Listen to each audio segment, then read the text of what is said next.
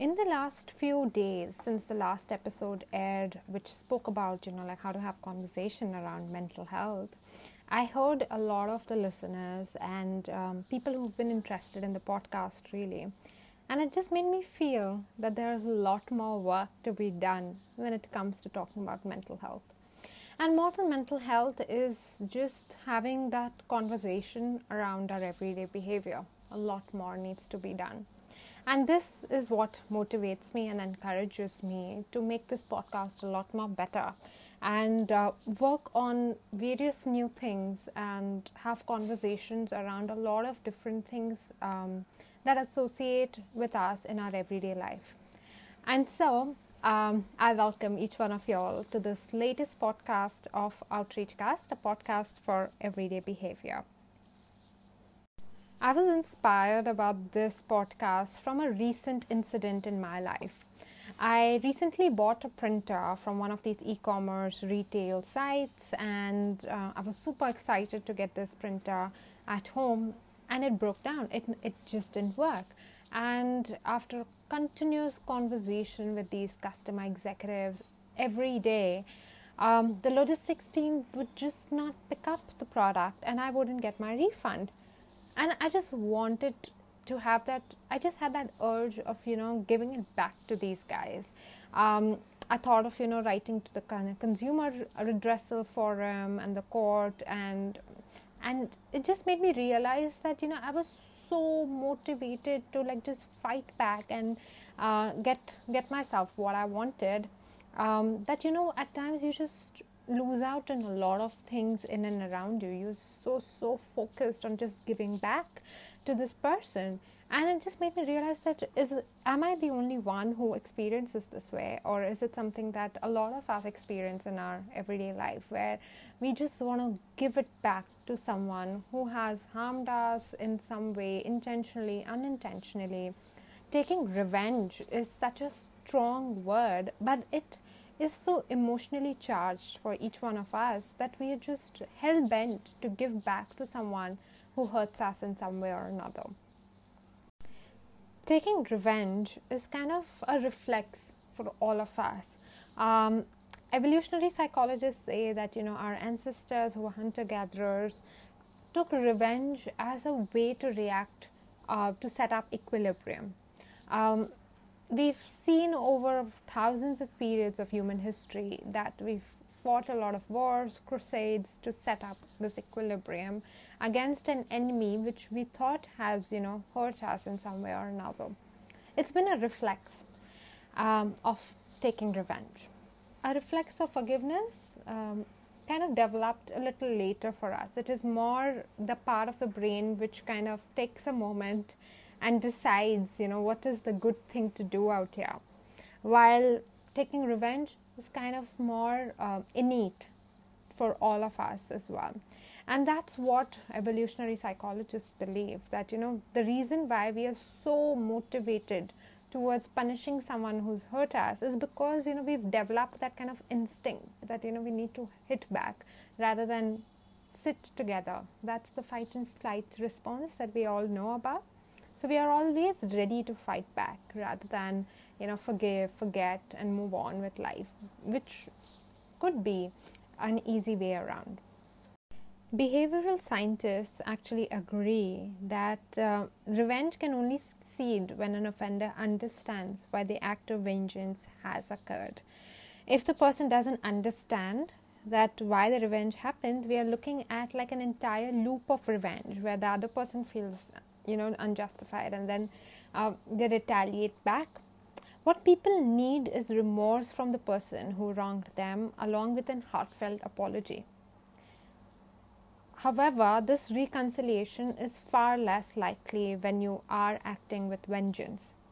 Vengeance escalates the conflict, leading to an increasingly malicious game of tit for tat. That is something that we haven't realized. And in this world where influence has become so democratized using social media, trolling has been a way of retaliating back and trying to reach that equilibrium.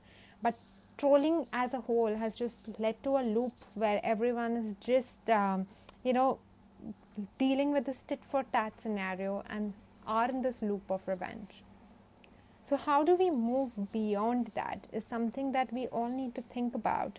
Is that revenge might be leading to this in-group and out-group setup, whereas it's like us and them setup. But in the long run, it might just not be beneficial for us to coexist. David Chesta in 2018 shared his findings at Virginia University, where he talks about that people find it kind of very rewarding to exact revenge, and this actually triggers oxytocin levels, the hormone that leads to the feeling of pleasure in our brains, and it kind of takes us to that point where we are highly motivated to exact revenge against someone else. However, one of the key factors of taking revenge is this feeling of being rejected. This exclusion from some kind of group or exclusion from the person that you look up to. It could be in a play setup, it could be in an official setup, can cause someone to take revenge. It's as simple as that when someone feels rejected, they kind of inhibit that pain and distress that they feel because of rejection. And people who kind of suppress these kind of emotions at that particular time have a larger motivation to exact revenge later on. So that's how people are looking at it. They're looking at it is that right now I'll suppress myself, but later on I will exact my revenge and I'll react differently. And this feeling in a group setup can lead to this entire conflict contagion, wherein it becomes like a group thing that the other group reacted this way, so we all need to react and retaliate ourselves that way. And that has been the story of a lot of conflicts internally, externally, between countries, between communities and social groups for a really long time. And we haven't reached that state of equilibrium even after so many years. Even if it can be cathartic for that point of time, on a long-term basis, we really need to understand, do we really feel all right? And does revenge always be sweet, or it can also turn sour on a long-term basis? The three big reasons why we find it difficult to, forgive the other party are, first is obsessional rumination. We keep obsessing about the person doing the wrong deed against ourselves, and we keep looking at that injury that person's made for us. Like, it could be emotional, it could be physical, and we keep ruminating about it, and just we put in hours of our life to just think about how to exact that revenge and seek that justice. The second major reason why is lack of empathy. We never put ourselves in the other person's shoe before we figure out that they have done it wrong and they've done it intentionally. And if they have done it intentionally, I need to react this way. We lack that sense of empathy against the other person, which causes us to not forgive them. The third major reason is sense of deprivation. When the person rejects us, we feel that person is depriving us of something. And this sense of deprivation causes us to never forgive the other person, really. How do we move to this journey of feeling vengeance towards taking forgiveness as a way to react to a certain situation? A lot of us actually taken that step of forgiveness in comparison to taking revenge all the time, and there are a few things that we can keep in mind. First thing first, let's just be honest about how we are feeling about that particular situation.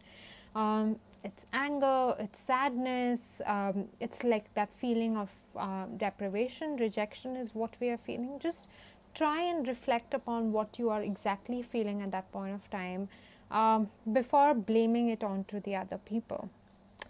The second thing is, learn how to be bigger than your anger. one of the biggest causes of revenge is aggression or feelings of anger or hatred.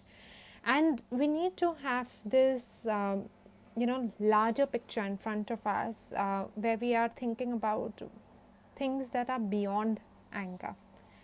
We can graciously also handle a particular situation. For me, this entire experience with the e-commerce platform, I kind of my first reaction was anger, but then next was, how to graciously just handle the situation and figure out a way where we can reconcile in a way that is, easier for both of us. Start your forgiveness journey. That's the third way to go about it. Detach yourself from these feelings that you have of anger, hatred. Like I said, look into the bigger picture and how your future can be so much more better is what we all need to understand, and work in some acceptance.